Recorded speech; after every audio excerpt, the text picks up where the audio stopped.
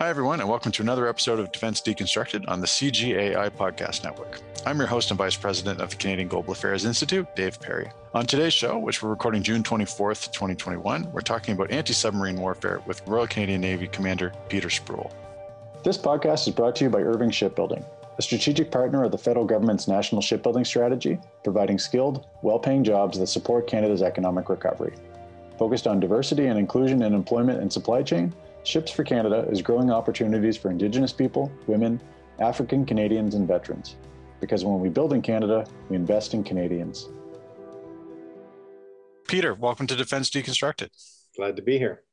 So we're going to talk today about a paper that you wrote that was published in the Canadian Naval Review because it won the Canadian Memorial Trust essay competition, if memory serves me right on what the actual circumstances was for that, entitled Canada and the Fourth Battle of the Atlantic. And that piece talks about anti-submarine warfare and the role that Canada could potentially play in it going forward, as well as the role that Canada does play in anti-submarine warfare at present, as well as historically. So to start off the conversation, can you talk a little bit about what anti-submarine warfare actually involves and what the different parts of that entail?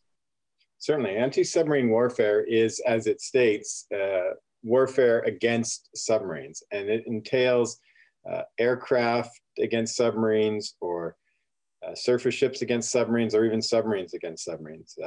Entails both the locating, tracking, identifying submarines, but also ultimately the combating and ideally sinking them before they're able to attack our forces. It can be done both at the tactical level, which is between the individual units and the submarines, or it can be done at a theater level, which is the coordination of ships and aircraft across countries and across ocean bodies to locate one or more submarines from an enemy force. So if you have sort of just a Hunt for Red October deep appreciation for it, that's one boat trying to find another one, or maybe a couple. But you're talking about how that activity sort of situates within a wider set of military operational activity involving air assets, involving command and control relationships, listening outposts, and kind of a whole integrated set of activities that all goes into trying to figure out where an opposition submarine is and then following it through the water space. That's exactly right. And in fact, Hunt for Red October, the perennially popular anti-submarine warfare movie, although it's now competing with Greyhound, which I really enjoyed as a deep in the weeds naval movie, although my wife, and hopefully Tom Hanks doesn't listen to this, found it to have all the emotional depth of a Hallmark movie. But Hunt for Red October shows both that tactical battle between individual ships and individual submarines, but it also shows that theater level coordination of bringing ships from various areas and coordinating those across the ocean. So it's not a bad analogy, actually. Okay, so the title of your paper was Canada and the Fourth Battle of the Atlantic. So situate us for, you drew that, the title specifically referring to a Fourth Battle of the Atlantic off an exercise that NATO was doing. Why that title? What does it signify? And how does an anti-submarine warfare and a submarine threat fit into the current kind of landscape in which Canada sits now? Well, the title, the Fourth Battle of the Atlantic, is actually stolen from Admiral James Fogo III. He was the U.S. admiral in charge of Sixth Fleet, which is the European portion of the U.S. Navy. And what he wrote was that with the resurgence of Russian forces and the resurgence of Russian submarine capability in the 2010s and through the teens, that we were entering into what he called the Fourth Battle of the Atlantic. And just as I was getting ready to write the article, NATO's, I forget the exact organization, but they stood up a new organization in Norfolk, which is double-hatted with U.S. Navy Second Fleet, which also stood up. I'm going to find Joint Force Command Norfolk, which were stood up in response to this resurgent Russian threat. And they held a tabletop conference of all senior leaderships across NATO countries that participate in this field, because it's not everyone. Albania doesn't really have a robust ASW capability, but there are major players that do. and they met in Norfolk last summer in 2020 to have the first tabletop exercise of the Fourth Battle of the Atlantic. And the Fourth Battle of the Atlantic is James or Admiral Fogo. What he's referring to is the First Battle of the Atlantic was against the Germans in the First World War. And the Second Battle of the Atlantic, the one that has the most historical resonance, is the battle against the Nazi submarine threat in the Second World War, which Canada was so engaged. And his argument was that in the Cold War, we were in a third battle of the Atlantic, a cold battle of the Atlantic against the Soviet threat throughout that whole period as they built up their Navy and they built up their submarine forces. And while that sort of disappeared in the 90s and early aughts when the Russians were having their economic collapse and the Soviet Union was collapsed, and there wasn't much of a Russian threat or presence even in the oceans. In the last 10 years or so, they've come roaring back. They've built new submarines, and they're positioning themselves in opposition to NATO in the Atlantic, and that's the Fourth Battle of the Atlantic. So to stay with what the Russians are doing, I guess there's two things that you flag in the paper that I think are germane to the conversation in particular. So one is kind of so you touched a little bit about the kind of the rebuilding and the quantity as well as the qualitative technological proficiency of the Russian submarines themselves. And then I guess the other important part that's come up a lot in discussions related to continental defense, but what the Russians are doing more broadly is that they've modernized some of the missile technology that those submarines can embark. So talk a little bit about those two aspects and what that means in terms of how we should be thinking about what the Russians can do in this sense. Is the Russians have built a variety of new submarines, both ballistic missile submarines and nuclear and acoustic submarines.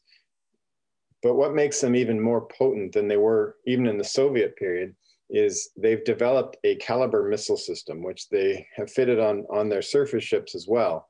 But in combination with their submarines, it's an extremely potent threat because it not only is an anti-ship missile with an extremely large range, at least advertised by the Russians, and we're studying it within NATO, but they advertise hundreds and thousands of miles in the capability of this missile. But it also has a land attack capability, which the Russians really didn't have outside of a nuclear strike before.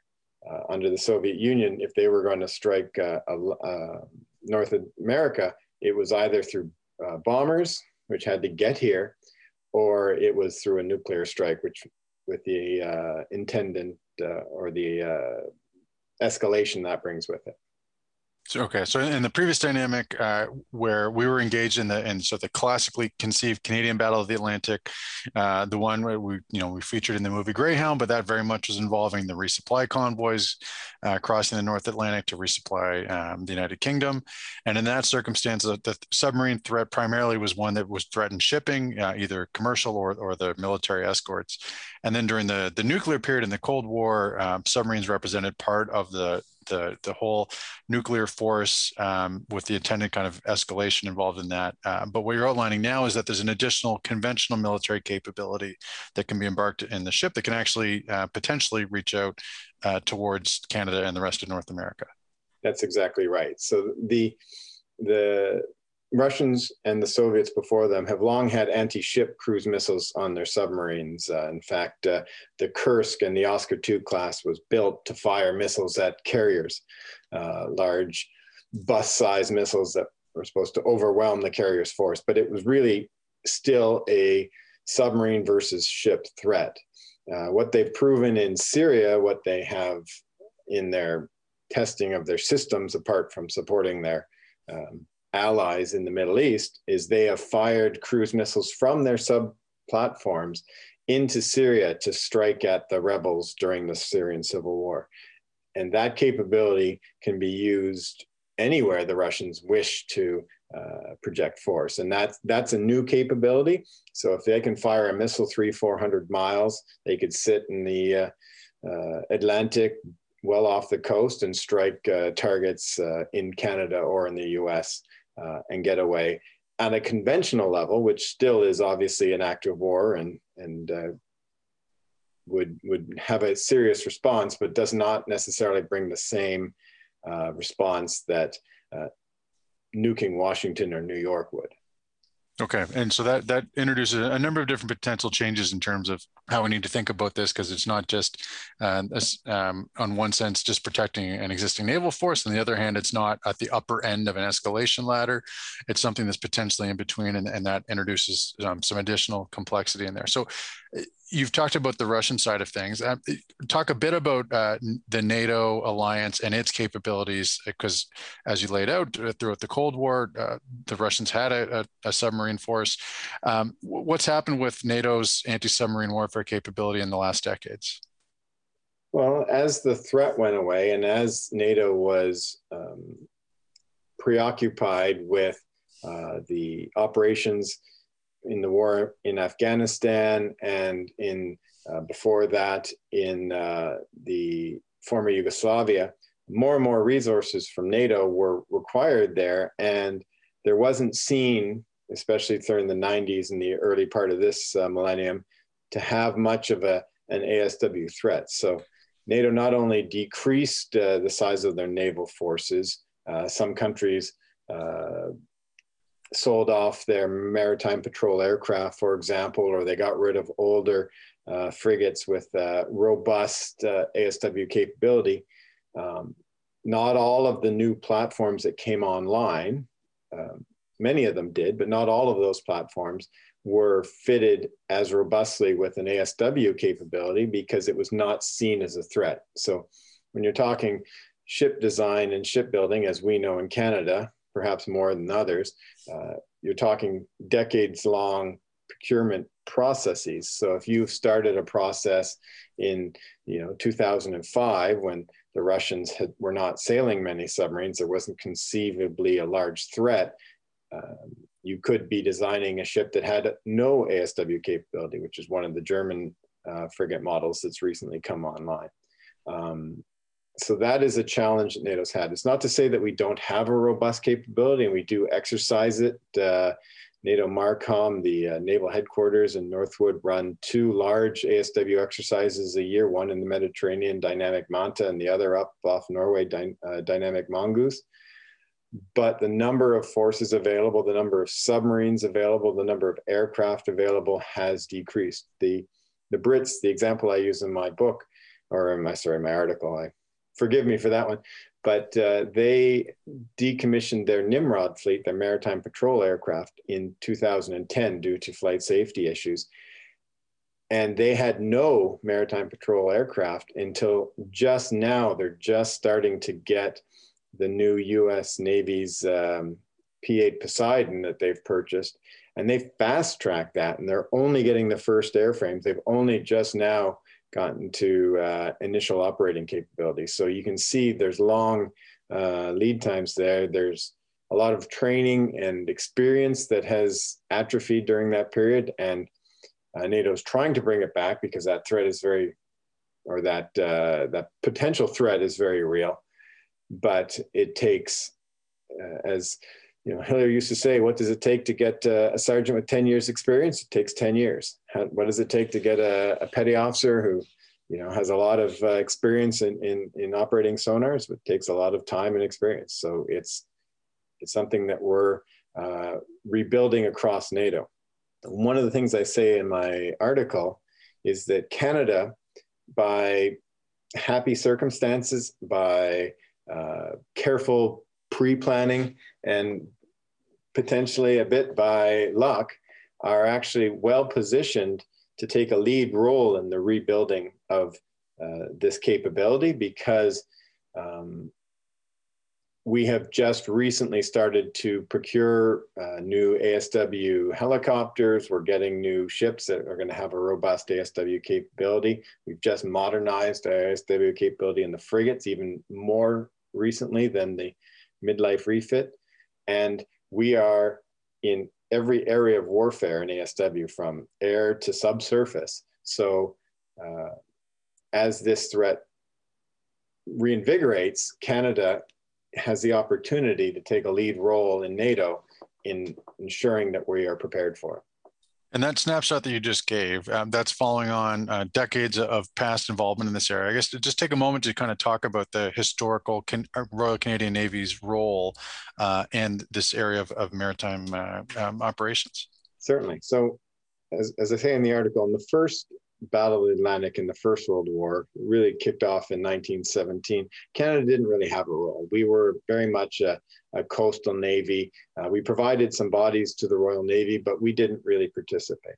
But as most students of Canadian naval history are aware, in the Second World War, this was our everything. The Battle of the Atlantic was Canada's naval battle. It was the longest running battle of the war. Canada started it with an incredibly small navy. The Canadian Navy actually was, of all the services in all the countries in the Second World War, the one that grew the most, with all of the growing pains that came with it. We struggled. We weren't ready for it, and we had a lot of challenges through that war. But at the end of the Second World War, we had the world's third largest navy, and Rear Admiral Murray was in charge of the Western Atlantic. He was the only theater commander, only Canadian theater commander in the Second World War, and he was responsible for all escort duties and all anti-submarine duties in the Western Atlantic, because this had been so important to the Canadian Navy. So we ended that the Second World War, and we went into the Cold War with dreams of this massive fleet that would be able to carry on this role. And that ran straight into the realities of post-war budget cuts and everything else. But with the very quick pivot to the Cold War, they recognized a need to be able to maintain that Atlantic bridge between North America and Europe. And so for the entirety of the Cold War, our Navy was very much focused on ASW and anti-submarine warfare and that escort role. So all of our ships were ASW platforms. We were leaders during that time. We developed the ability to land large helicopters on small ships in order to have an ASW helicopter with the ships that we had. We developed or really perfected the use of towed arrays and variable depth sonars. And it was the area in which throughout the Cold War, our Navy was focused. It wasn't, in fact, until we got the Halifax class in the beginning of the 90s that we started getting anti-ship and anti-air missiles on our platforms. Before that, it was just a gun and a whole lot of ASW. So we came out of the Cold War with a lot of hard-won experience and training and practical experience, not in actually the fighting of submarines, but certainly in the locating and tracking of submarines that we developed through the Cold War. And that's never really fully gone away. Obviously, with our commitment after 9/11 on Op Apollo and the subsequent missions, we were much more focused on maritime interdiction and with new flashy missiles. And I say this as an anti-submarine warfare officer in my background, attracting the attention of the admirals because they're cool and they're fast and flashy, but we never really lost a leading capability in anti-submarine warfare. And now that we've done the midlife refit, we've got the new capabilities for the ships, but we actually did the ASW refit afterwards, just due to the procurement process and what we could get when we could get it. So we're now actually going through the midlife refit for the ASW suite that started in the last year or so. So that's going to modernize the Halifax class to a high level to get us to the Type 26 that we're hopefully going to start seeing in the future. And I don't want to give a date because I haven't been following that closely enough to say when they're coming online, but they will take us, the Halifax class will be prepared to take us to that date.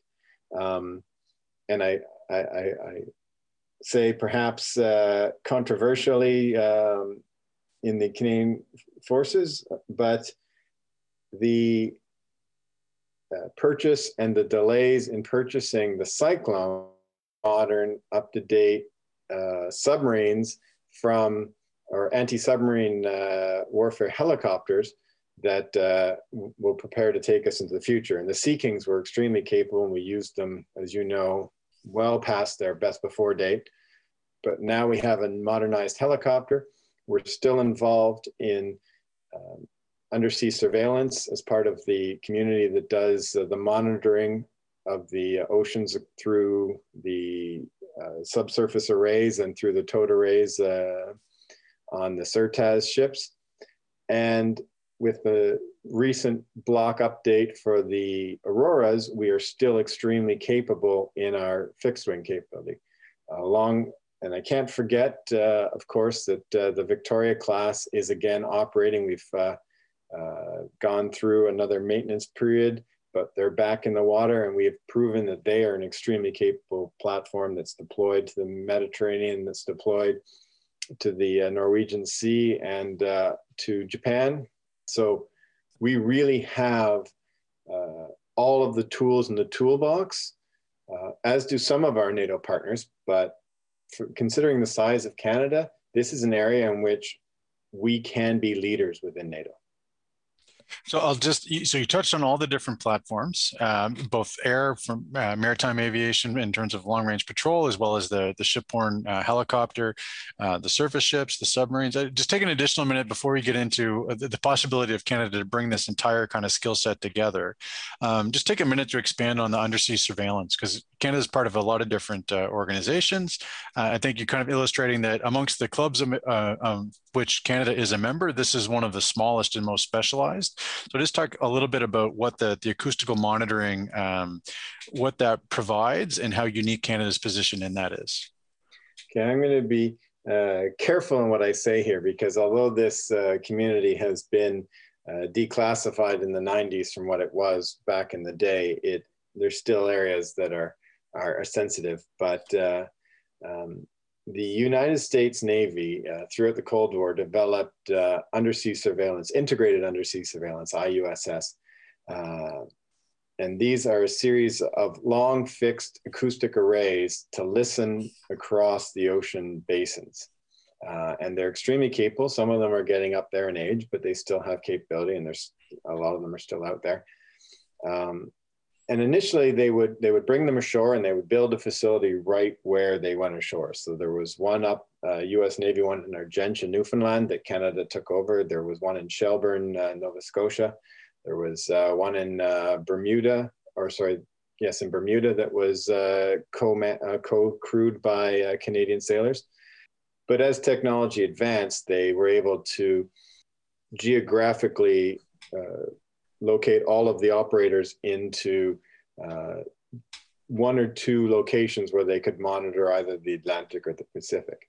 This is still ongoing. It's advanced. In fact, there's now towed array ships that can provide information, passive and active, back to these control centers, the Naval Ocean Processing Facilities, either in Whidbey Island, Washington State, or in Dam Neck in Virginia. And there are only, and this is straight from the Commander Undersea Surveillance website, there's only 3 countries that are participating in this monitoring. So Canada, we have a small detachment of Canadian sailors and officers working in Whidbey Island in the Pacific and doing that monitoring.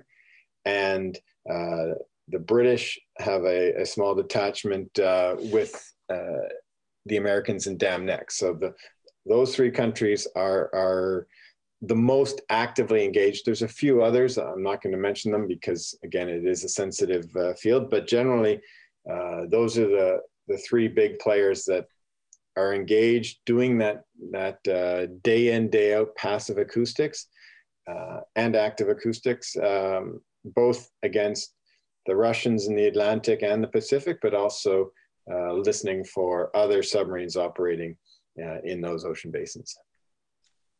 So to tie that all together, and what you lay out in the paper is that there's sort of a unique kind of confluence of factors here. You've got increasing capability in the subsurface domain from folks that are, depending on your frame of reference, adversaries, potential adversaries, threats, et cetera.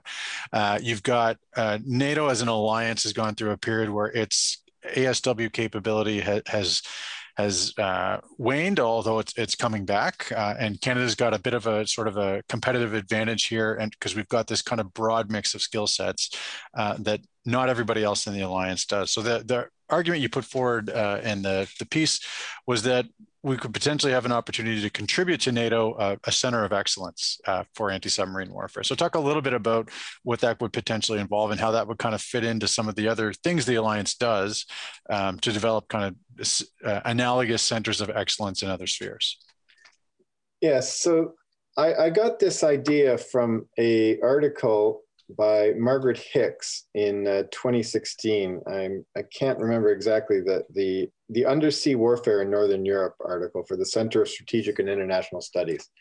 And what she proposes is she identifies the emerging or re-emerging Russian submarine threat, mainly in the Baltic, but in Northern Europe. And one of her recommendations, or one of her team's recommendations, is the development of a center of excellence in ASW.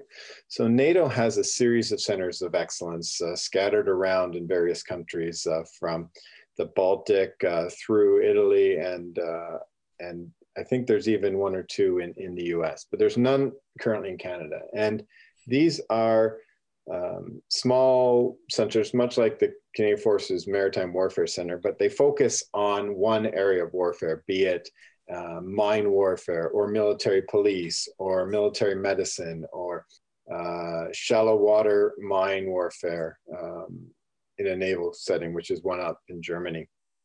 And countries will set these up and fund them, but they don't have to be a large organization. They could be dozens of experts working together. And what they're designed to do is take best practices from across NATO and sort of distribute that information back to the alliance, to develop it and distribute it back.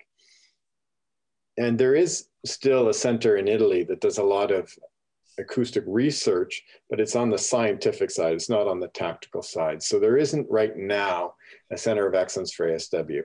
And to be honest, I think that's a bit of an oversight. It's not uncommon. A lot of the larger, like there's not one for anti-air warfare or anti-ship warfare, because these aren't niche capabilities. But ASW is, while it is one of the major facets of naval warfare, the ability to do it well requires a lot of focus and specialization, much, I think, and I would argue more than some of the other areas. And if we had a NATO Center of Excellence in ASW, we could take that, we could focus those specializations and that information, and we could get it out to the world. And I've argued in the article that Canada, Halifax, in fact, is the perfect place for it. We have a large exercise biannually, Cutlass Fury, which is held off of Halifax, and it started as an ASW exercise. The second iteration went away from that just because you play the cards you're dealt, and not a lot of countries showed up with submarines. It's hard to do an anti-submarine warfare exercise without submarines, but the upcoming 2021 version of Cutlass Fury is going back to that ASW route. So this is going to be a large ASW exercise held every couple of years off of Halifax. Halifax has Canada's Maritime Forces Maritime Warfare Center that already contains our experts in this field, as well as the Aurora community is just up this road in Greenwood. The Cyclone community is strong down in Shearwater. So we have all of our experts there already. And by having this center of excellence in Halifax, not only can we build that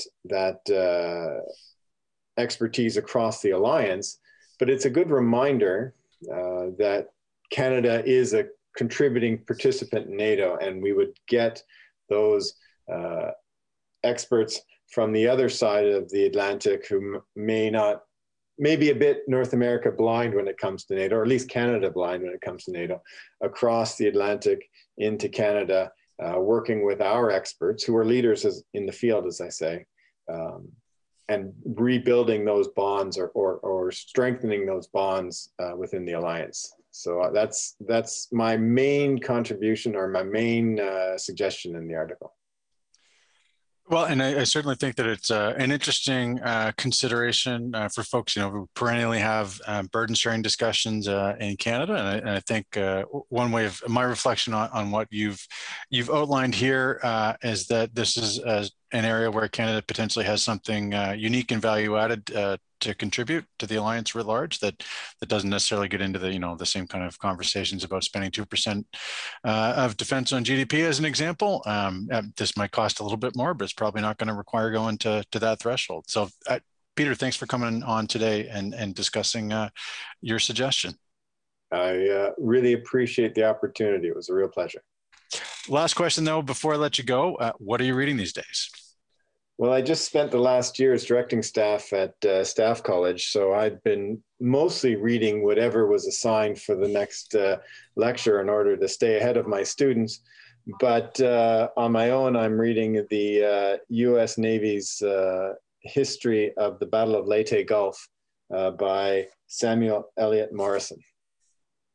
Okay. I think on point for the discussion today. Peter, thanks again for joining us today on Defense Deconstructed. It was a real pleasure. Thank you so much. Thanks for tuning into this week's episode of Defense Deconstructed, part of the CGAI podcast network. If you like the show, please remember to rate us and leave a comment on your podcast app. And if you like our stuff, please feel free to check out our donation page at cgai.ca/support. You can also find us on Facebook, Twitter, and LinkedIn. The podcast is brought to you by our team in Ottawa, and thanks go to our producers, Charlotte Duval-Antoine and Drew Phillips, for providing our music. I'm Dave Perry, and thanks for listening to this episode of Defense Deconstructed.